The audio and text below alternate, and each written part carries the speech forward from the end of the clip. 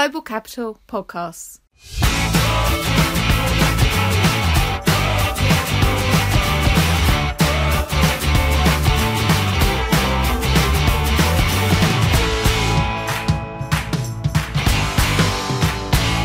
Hello and welcome to the Global Capital Podcast. I'm Ralph Sinclair and I'm the London Bureau Chief at Global Capital. And I'm John Haight, the Corporate Finance and Sustainability Editor. Hi, my name is Addison Gong and I cover SSAs at Global Capital.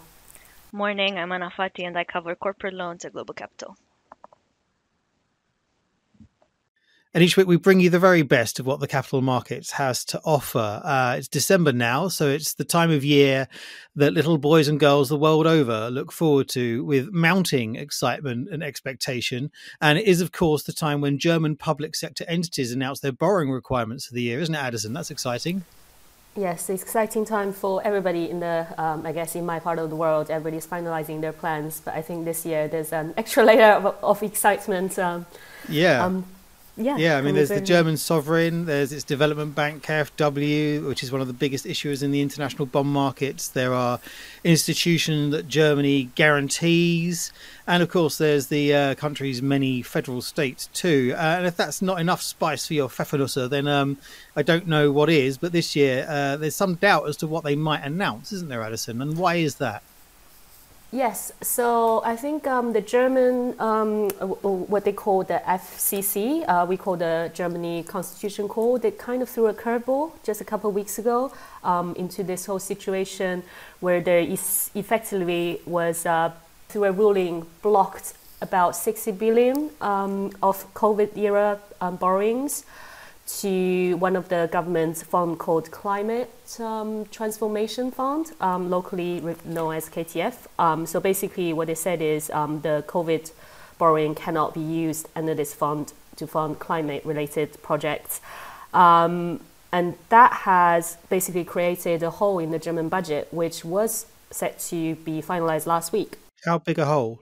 So the government has since cut a little bit of the funding elsewhere. So the finance minister said yesterday for next year, the whole, his estimate is about 17 billion. So they managed to find some money elsewhere. But originally, when the court ruling came out, I think people were expecting 50 billion, 50, as the size of the overall whole. But the official number now is 17 billion in the 2024 budget. And this is because Germany is incredibly precise and careful about about the government budget and the budgets of all public sector bodies, isn't it? And sort of controls that very carefully. Yes, that's usually the case. But now, I guess that's why people do not appreciate these uncertainty at this time of year created by the recent situation. So yeah, it's creating a lot of doubt and fear in the market. Was this money that Germany had to raise still for this KTF fund, or had the money already been borrowed and now it has to be deployed somewhere else? It should be the second case. Well, that is my understanding of the situation, that it was borrowed under the COVID emergency. So it was supposed to be fund COVID-related spending, but obviously they didn't use all the money they borrowed at the time. So the government's initial plan was to repurpose those money for some other initiatives by the government, and now the court has ruled that is unconstitutional. Now let's start at the top with the German sovereign. The Finanzagentur is the institution based just outside Frankfurt, which does all of the borrowing for the sovereign. It's this debt management office. What have they said about what they expect this means for Bund issuance next year? So they are still saying there will be less bond issuance for next year compared to this year.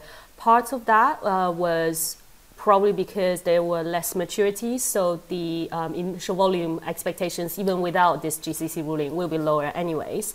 And now with potential government consolidation in terms of this spending or in terms of fiscal policy, the initial reaction is that also leads to less borrowing from the DFA next year. But another situation has since emerged with the German government suspending its debt brake, which effectively controls the budget deficit or structural deficit to 0.35% of GDP.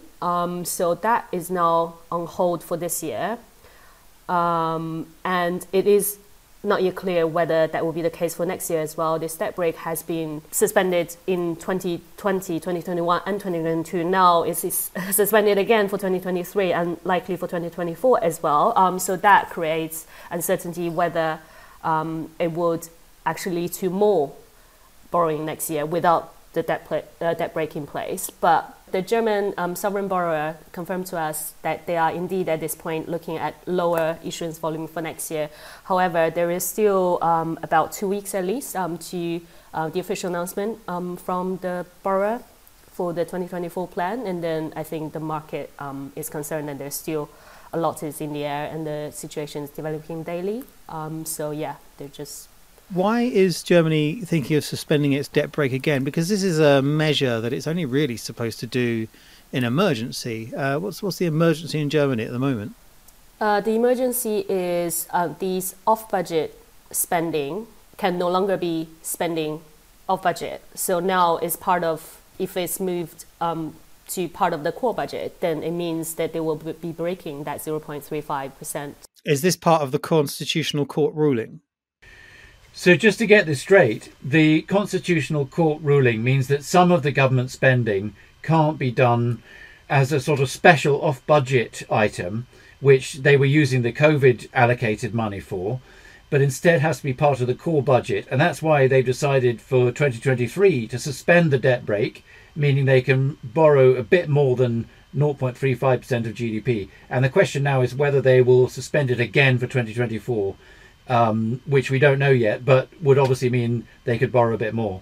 Okay, and what about other German SSA borrowers? This affects KfW, or it might affect KfW, mightn't it? Which has this year borrowed 90 billion euros from the bond market, and that's a heck of a borrowing program. Yes, I think this is their largest program to date. The KfW, the situation is they are due to announce their annual program for 2024 next Thursday.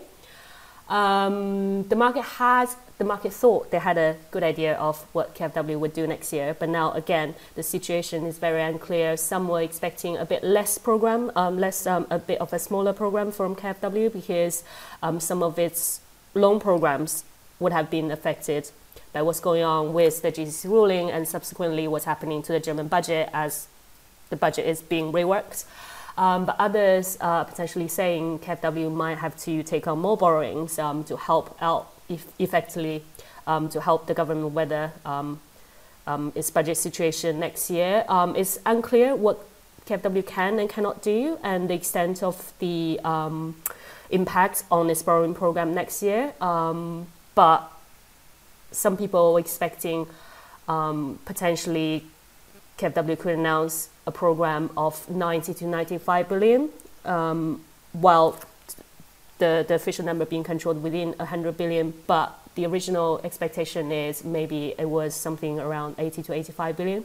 Although there are some in the market also expecting a smaller program, like I said. So yeah, a lot is also in the air with KfW. But I guess we'll know within a week's time what they're going to do. And then people are saying also it's an indication of the government stance, what KfW would announce as well. So yeah, it's something that is being closely watched. So they're sort of talking about if the German sovereign does a bit less, then KfW will take up some of that slack. That's the sort of basic dynamic, right? Yeah, although we might need to talk to some legal expert on this as well, because there is doubts that whether legally KfW can do that without that being considered part of the government budget anyway. So, but yeah, again, there is a lot of things that are uncertain with the situation. But in general, I think more people are expecting more borrowings from KfW than perhaps a little less than what people had been expecting. And is there anyone, Addison, who's pleased about this ruling in the capital markets? Yeah, so there is a German agency called EAA, and they have been gradually paying off debts from taking over some bad banks after the financial crisis. And this bank, this issuer is protected under a fund called the Financial Market Stabilization Fund.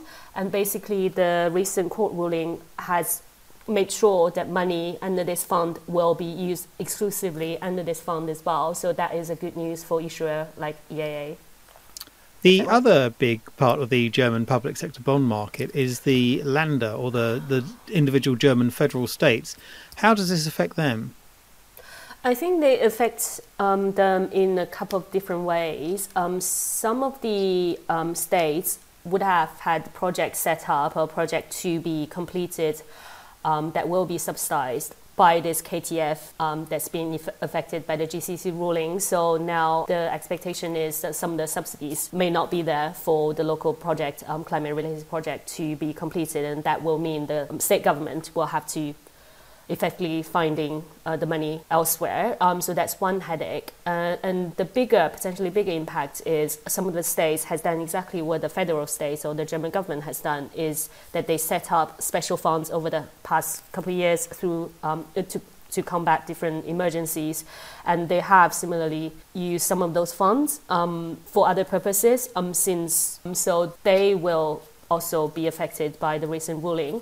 But again, it is not clear the extent of the impact for individual states, because the situation is different with each state. The couple of states that we actually talked to are not expecting any major direct impacts, but others have had to declare a budget emergency.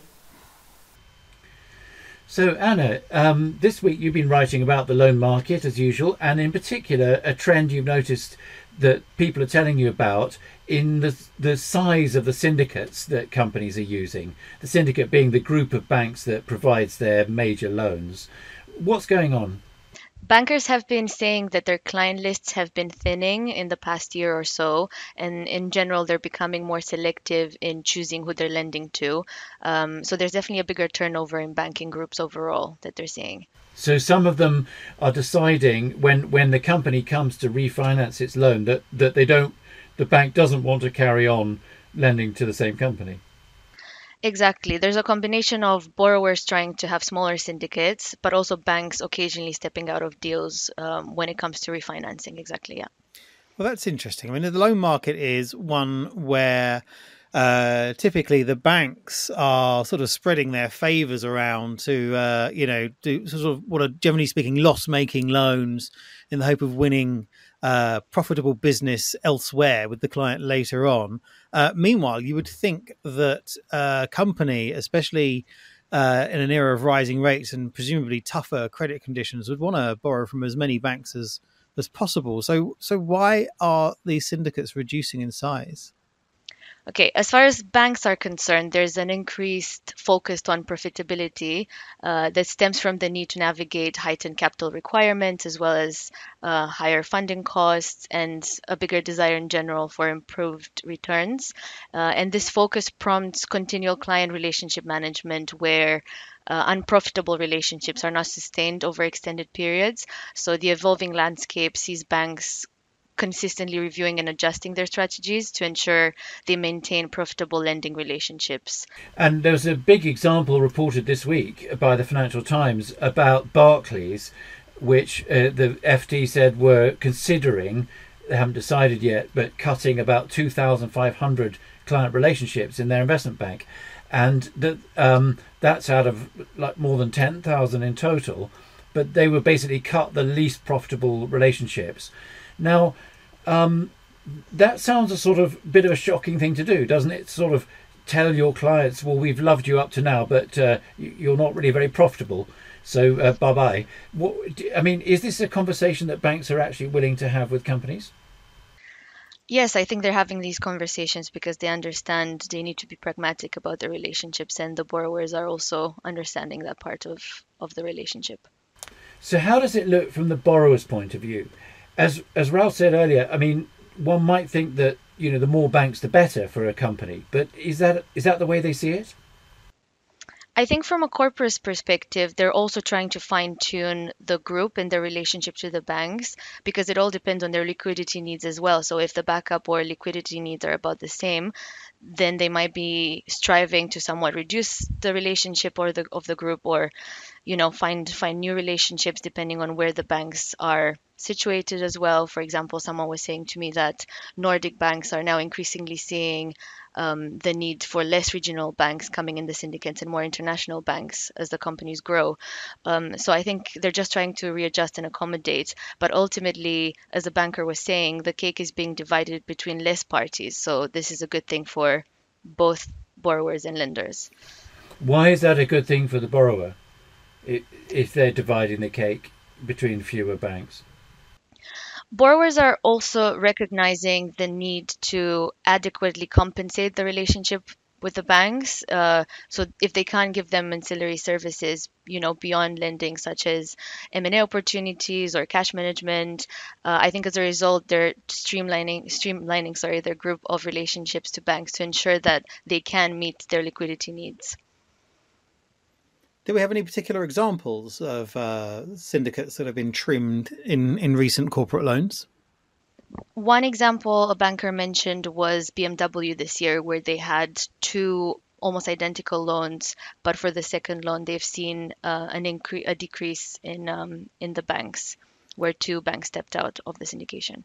So we've talked about why profitability could be a reason for banks to want to cut certain loan relationships, and also why the companies also understand that from their point of view as well, and they want the loans to be profitable for the banks too. And sometimes that could mean it can be easier to manage when you've got 7 banks instead of 8. But are there any other reasons why banks are kind of rethinking some of their relationships at the moment?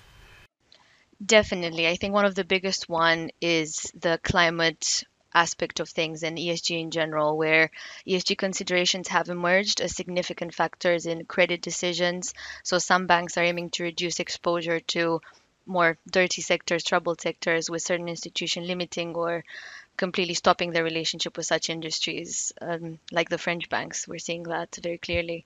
A recent survey by the ECB also showed that climate-related risks are expected to influence both loan demand and credit accessibility in the future. So this will definitely be a big criteria when banks choose to go for a syndication or not. So basically, when some of them are deciding that to meet their climate targets, certain relationships have to go. And, those relationships will be picked up by other banks, I suppose. Exactly. Or, maybe we'll reach a better future where no banks will want to do that in general. I wouldn't hold your breath. Yeah. I wonder if this trend, though, of smaller syndicates, it's interesting that it's tied in with a year where loans bankers have been grumbling at us all year about the low volumes and when there's been so little M&A activity. Do we think this is a sort of secular change in the way banks approach their business, or do we think we'll just see bigger syndicates return once M&A activity picks up a bit and there's more lending to be done? I think one of the bankers was also saying that, there's a limit to how selective you can be because the volumes have been so low. So you don't know what's next on the pipeline. So I think it's just about striking the right balance. But as I said, it could be both beneficial for borrowers and lenders. So maybe ultimately it would still be a positive change for them. And what do we think will happen with this trend next year? I think based on what bankers have been saying, it will definitely stay for a while. And, one of them was saying that they are talking about a few transactions going into Q1 of next year where this is a big part of their considerations. So I think we will be seeing more of this trend.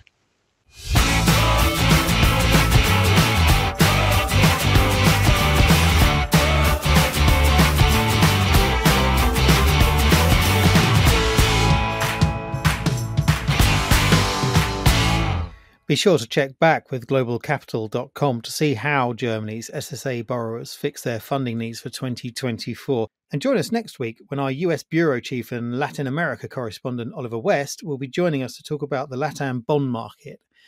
It only remains for me to thank John, Anna and Addison for joining me for this edition of the Global Capital podcast, and to thank you most of all for listening. We'll be back with more next week, so thank you and goodbye.